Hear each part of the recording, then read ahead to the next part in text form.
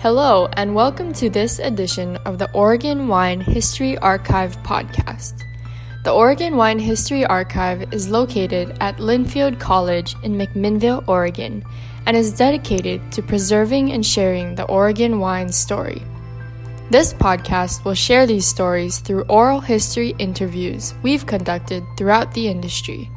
Please enjoy these stories. All right. My name is Rich Schmidt. I'm here with Paul Durant. We're at Durant Vineyards. It's June 4th, 2019. Thanks so much for joining us, Paul. We'll start you off by asking you, why wine? It's really why farming. So I think that is what I always wanted to do growing up. And so I would have farmed probably if I wasn't into wine. Mm-hmm. So, my folks came out here and really bought this property here on the hill and farmed, hazelnuts, which used to be called filberts, and cherries and English walnuts, and got into wine kind of through that. Started planting vineyards over the years. But my passion has always been the farming side. And where did that passion? Do you have an idea where that came from? Why farming? I don't know. I think I find there's just something really peaceful about it, and I think everybody finds their passion. How they find their passion, you just can't always put your finger on it. I just was really lucky to be out here and have the opportunity to experience a bunch of different things. I like the seasons, I like the land. I just feel a great connection to that. So it's been, I'm the luckiest guy on the planet. Yeah. So before you got into the industry, you kind of grew up in it. So tell me about kind of your impressions growing up around farming around wine. So I think it was always, I don't think you really appreciate what you have when you're around it all the time, because you don't know anything different. My parents, I just remember as a kid, spending a lot of time with the Blosser family, hanging out with them. There was a farmer on this hill. His name was Ted Werfs, him and his wife Vernie Werfs. We would often end up there for dinner, just kind of by happenstance. And I always just loved being around Ted and kind of hearing about how he farmed on this hill. And we ended up buying a lot of property from them, and as did the Blosser family. So, I just think you kind of just come to, it just becomes a little bit second nature. Mm-hmm. So, and I always wanted to do it growing up. I knew early on what I wanted to do, something in ag, something along those lines.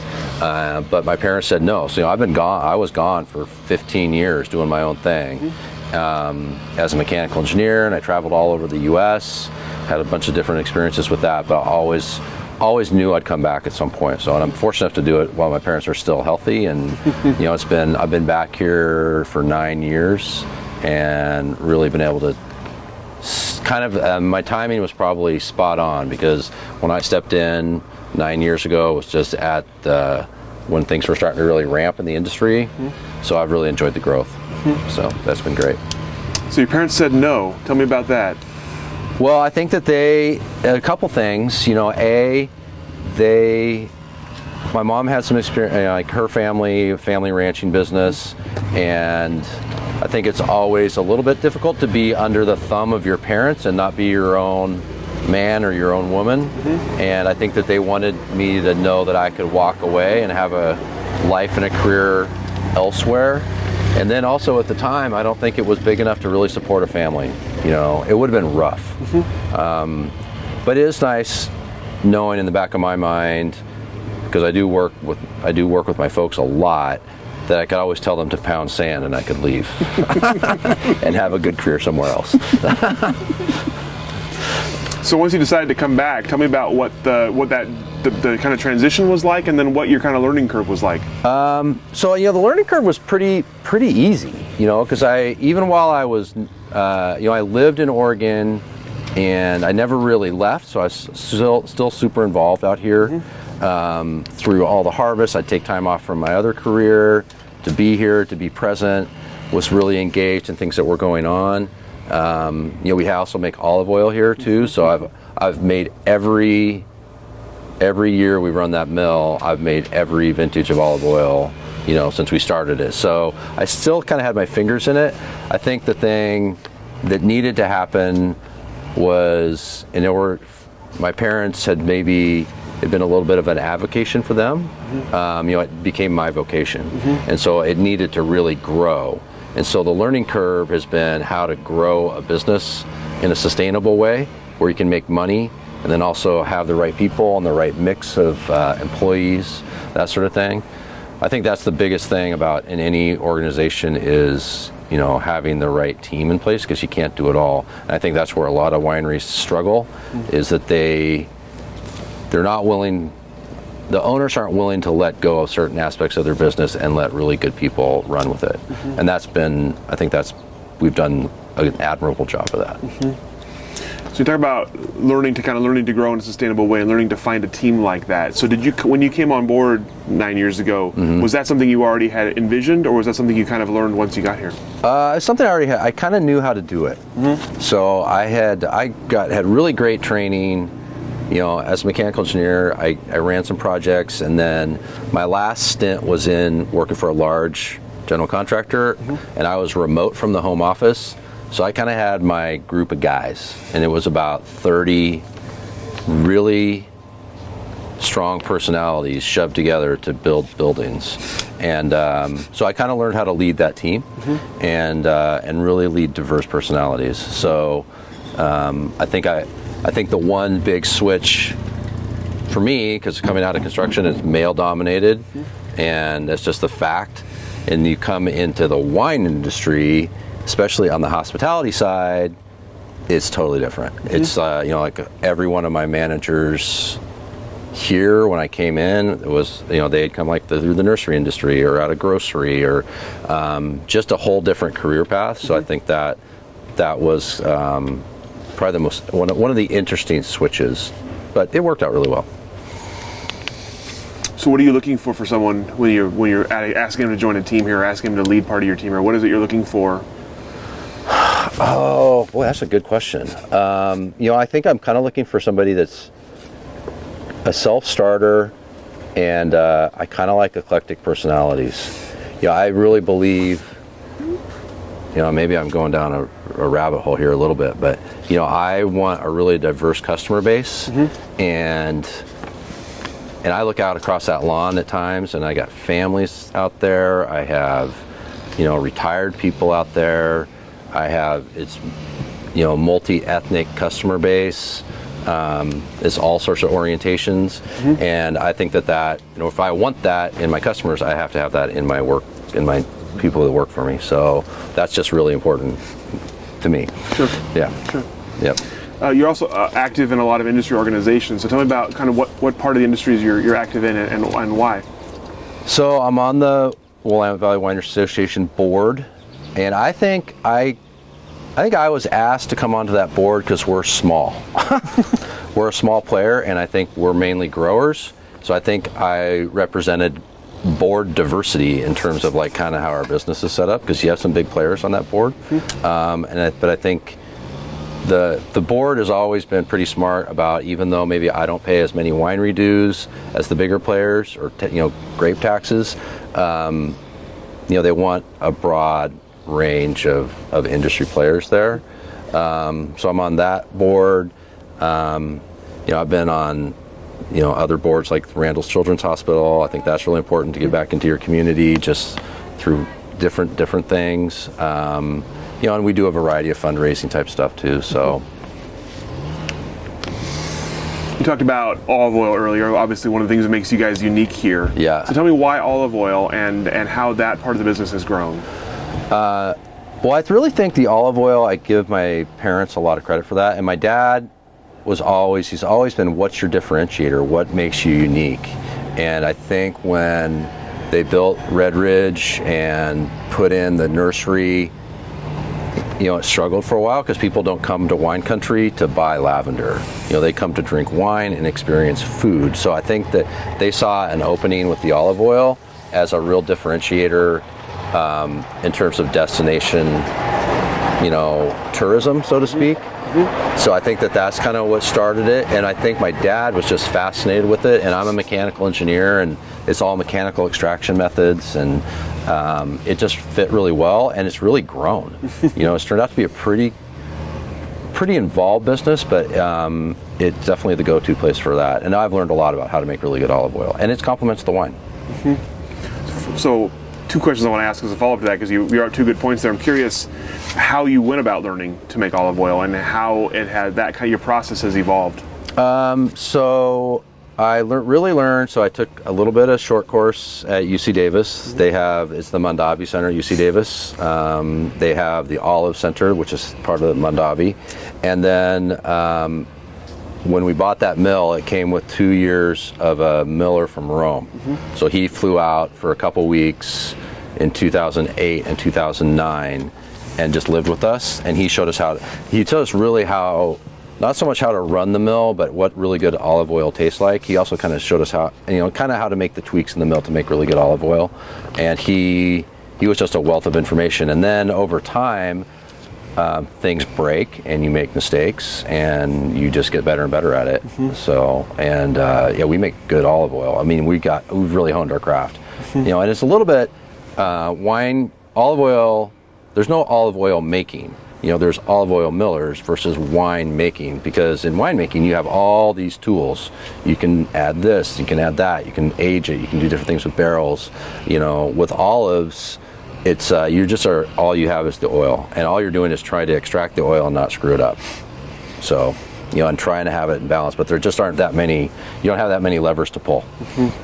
So, yeah.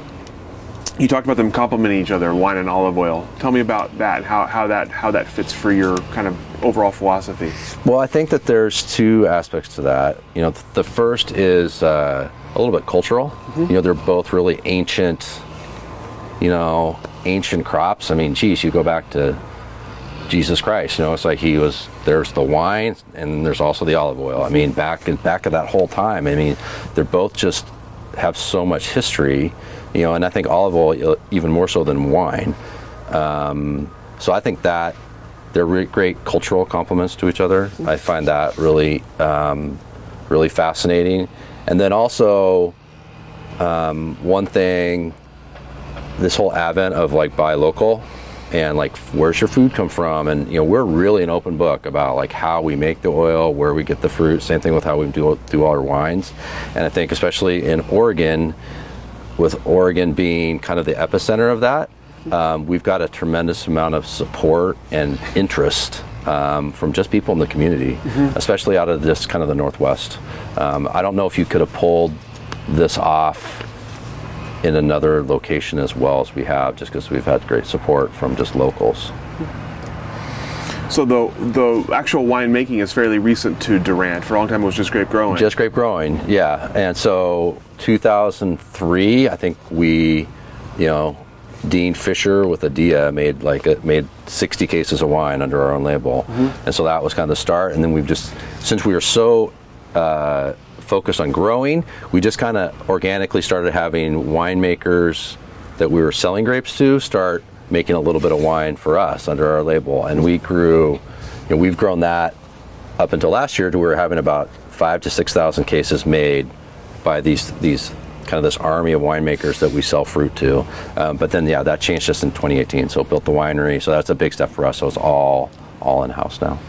It's all in-house. So how have you kind of prepared for that, and what is the sort of the plan for that now going forward? Well, that's a good question. So hopefully, we have a little bit more control. So, but we will, we have such diverse topography here. We'll still maintain kind of these very small bottlings off designated areas of the vineyard. But we're always going to be small. I mean, I don't have any ambitions to be, if we still kept all our fruit, we could be a 25,000 case winery. And I want us to be right at about 5,000 cases, maybe 6, and then really sell it. I mean, I love the idea of putting wine in people's hands and then seeing them walk away with it versus like trying to work through, the classic distribution model. So it's a lot of work, and I kind of talked about this, that team part. You need a really good team to make that happen. I can't sell the wine. So, but that's kind of how we want to take it. That's the grand plan. You mentioned your block style where you don't blend wines. Tell me about the reasoning behind that.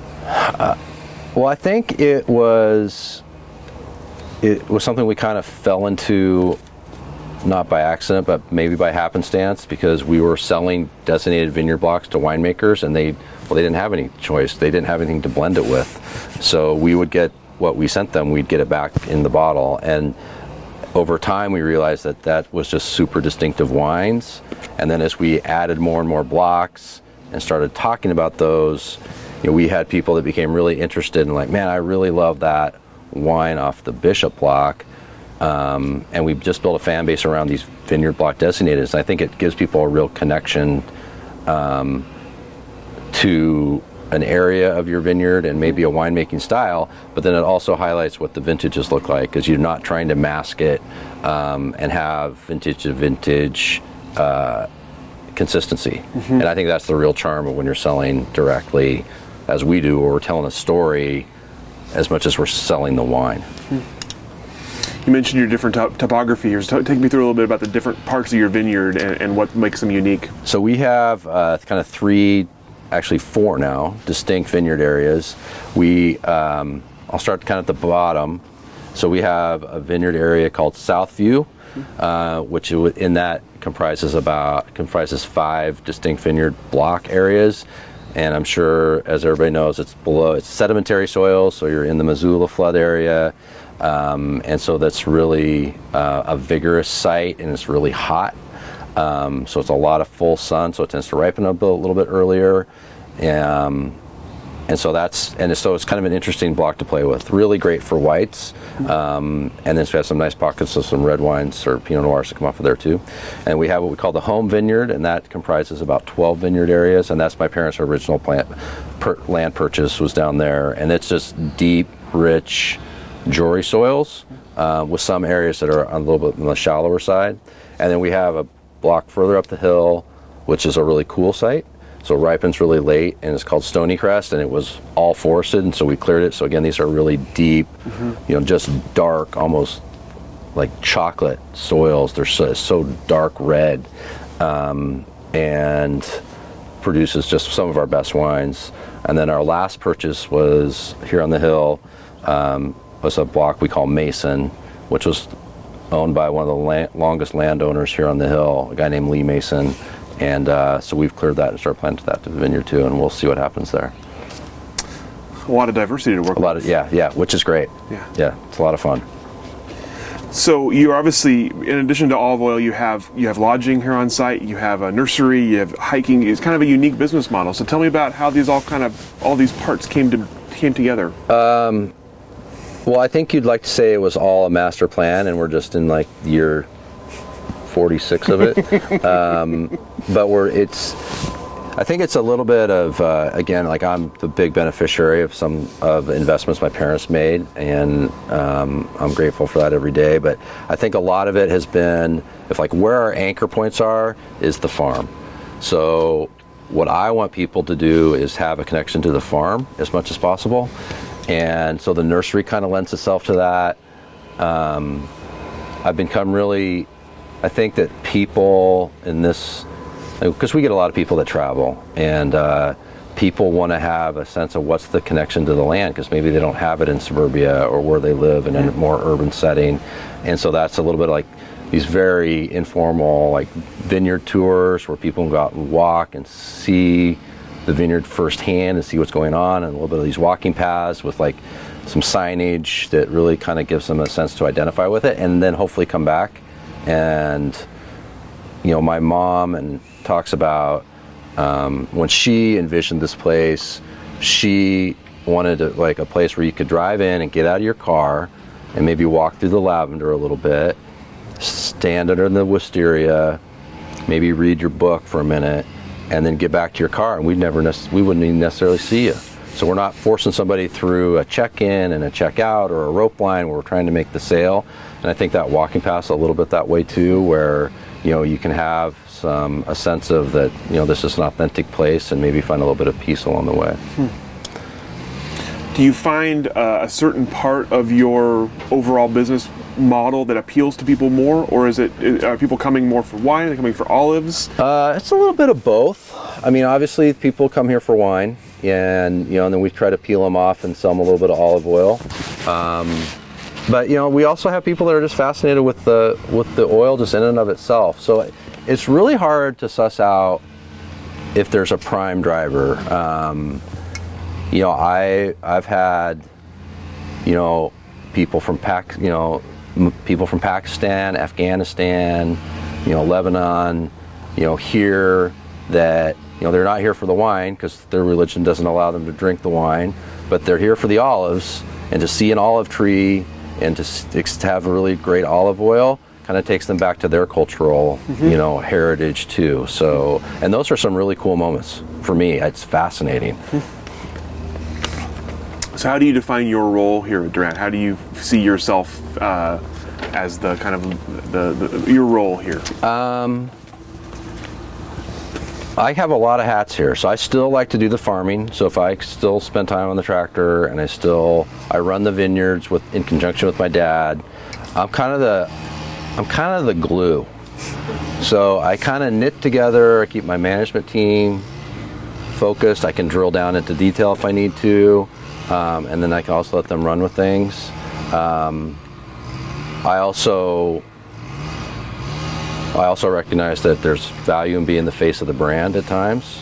So I do some marketing stuff, and people like to meet the guy who made the olive oil, or shake the hand of the kid who grew up in it and now gets to run it. So I spend some of that, but I try to keep everybody kind of between the rails as much as possible.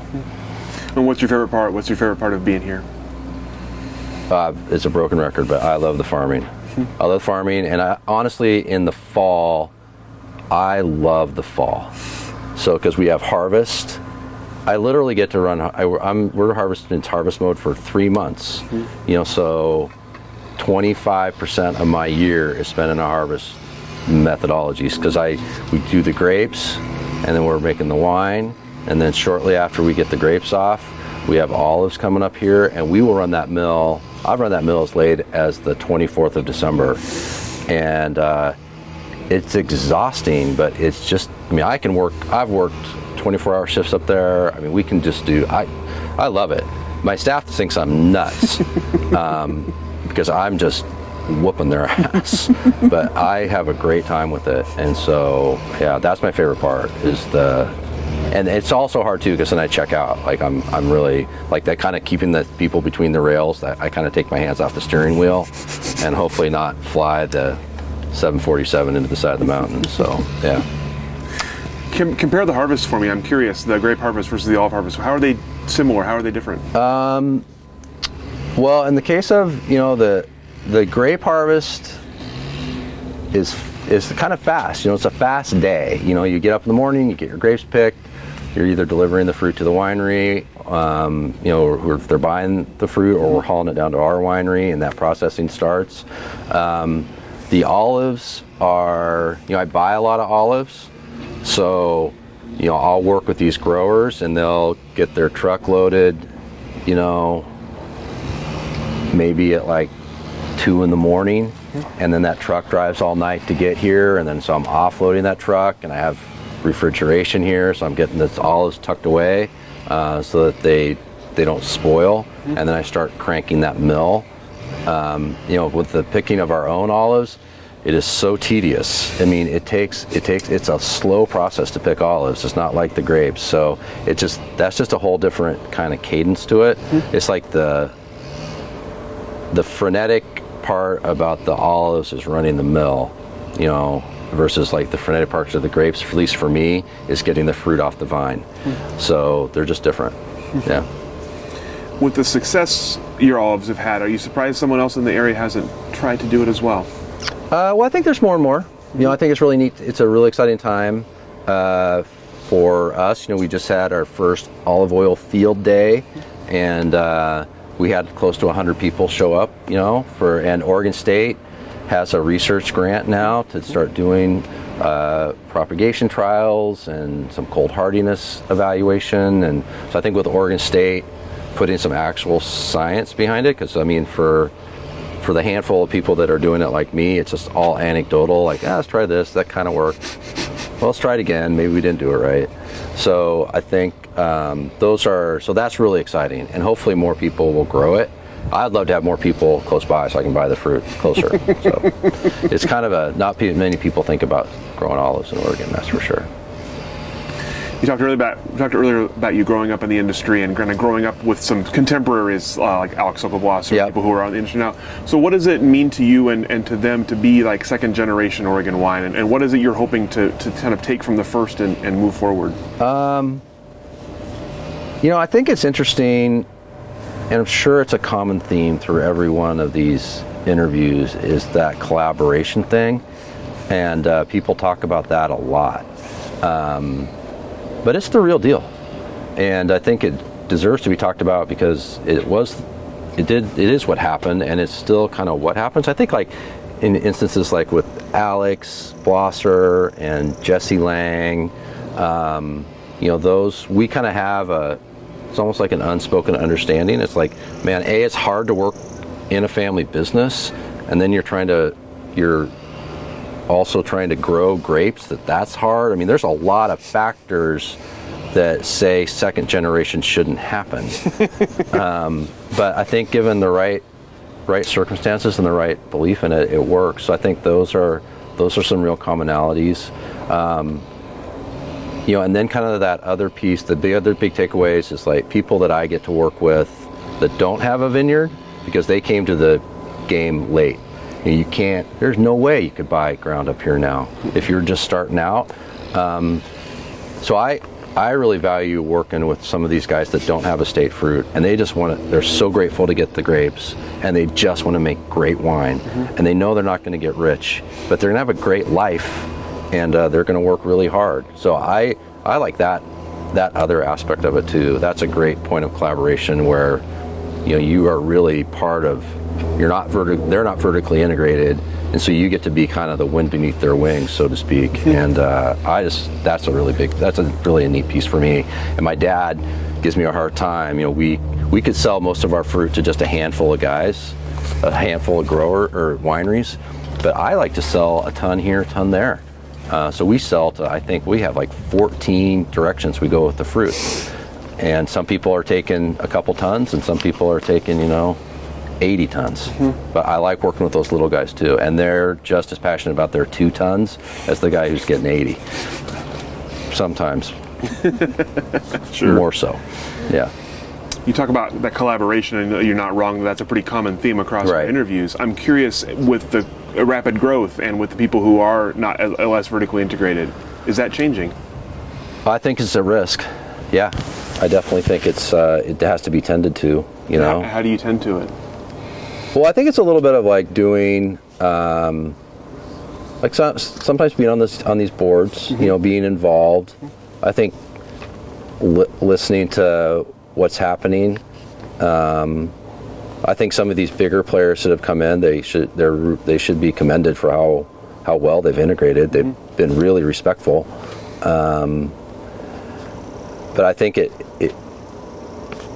I think with anything, like when the industry gets as big as it is, it starts to you can see where there's kind of the stress points, mm-hmm. And that's just inevitable in anything, mm-hmm. and any sort of maturing industry.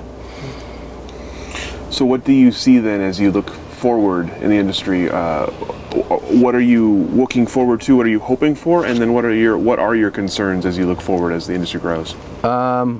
Well, I'm looking forward to, like, personally, I just want to keep making really great Pinot Noir. And I think that is really fun for me, and I think we're making some of the best wines we've made.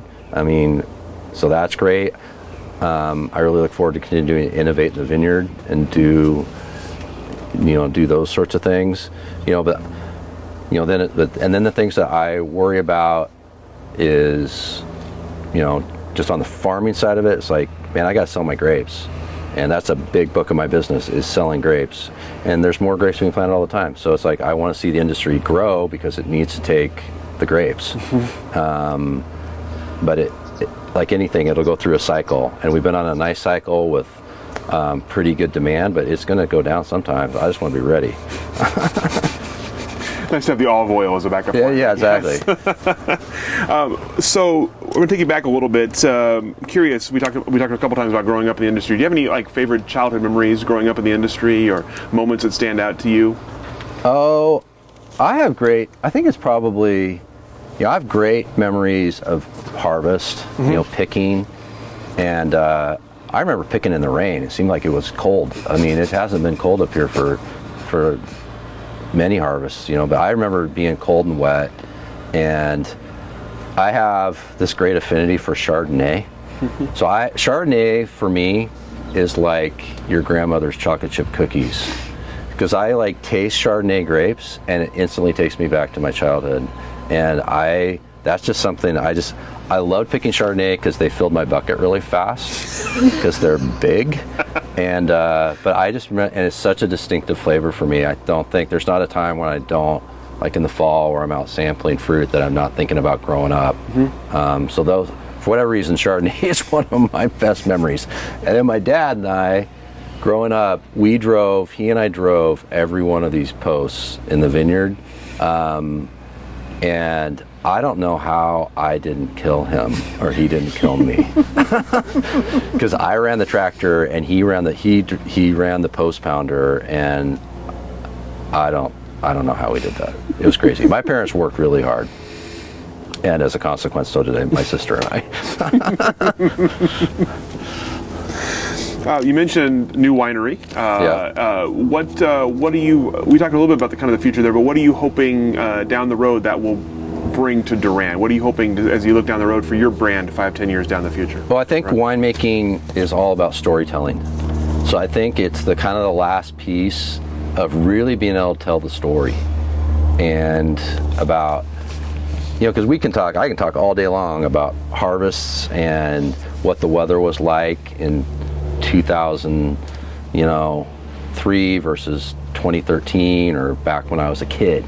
So I've got that, but there's always been something where we then hand these grapes off to a winemaker that's remote, that we kind of lose the story a little bit.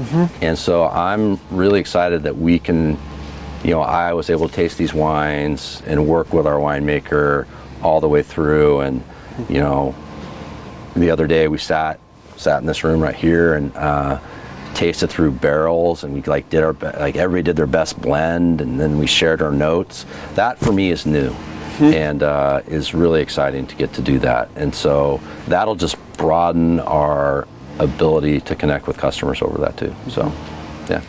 When we interviewed your parents, your dad mentioned his refocusing rather than retirement. Yes. He also mentioned some upcoming projects. So if you're at liberty to divulge, I'm curious what you have on the. He said at least 5 years worth of projects. So I'm curious what you're working on. Oh, geez. I don't know what's on his list.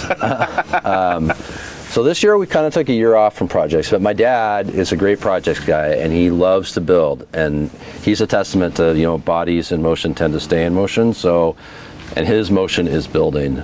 So we have we need to expand our olive facility. So we need a bottling room and a warehouse for that, more production space. We bottle about 25,000 liters of olive oil. It's a lot, we're bottling tens of thousands of bottles every quarter. So that's going to get expanded. We're going to continue to plant more vineyard. I'm continuing to work on more olives. So there's just a litany of projects. All right. You guys have any questions? That's all the questions that I have for you. Is there anything I should have asked or that we didn't talk about that we should have? I don't think so. No, I think it's great. All right. Yeah. Well, thank you so much, and thank you for setting up with your parents as well. I know. Geez, it's been, I think so. Was it Stephanie Hoffman? Yeah. Yeah, she has been on my case about it. You guys are on that. And we did, and we thank you for that. So thank you so much. Yeah, no, thank you. It's always good, I think. Thank you for joining us for this edition of the Oregon Wine History Archive podcast. And thank you to all the supporters, partners, donors, and interviewees who have made our project a success. Be sure to check out our website at OregonWineHistoryArchive.org for more interviews, plus photographs, wine labels, and more. And stay tuned for more interviews as we tell the story of Oregon wine. The Oregon Wine History Archive podcast is brought to you by the Oregon Wine History Archive at Linfield College. The executive producer is Kiana Anderson. Producers are Rich Schmidt, Rachel Woody, Stephanie Hoffman, and Camille Weber. And a special thanks to all the Linfield Archive students who have contributed to these oral history interviews over the years.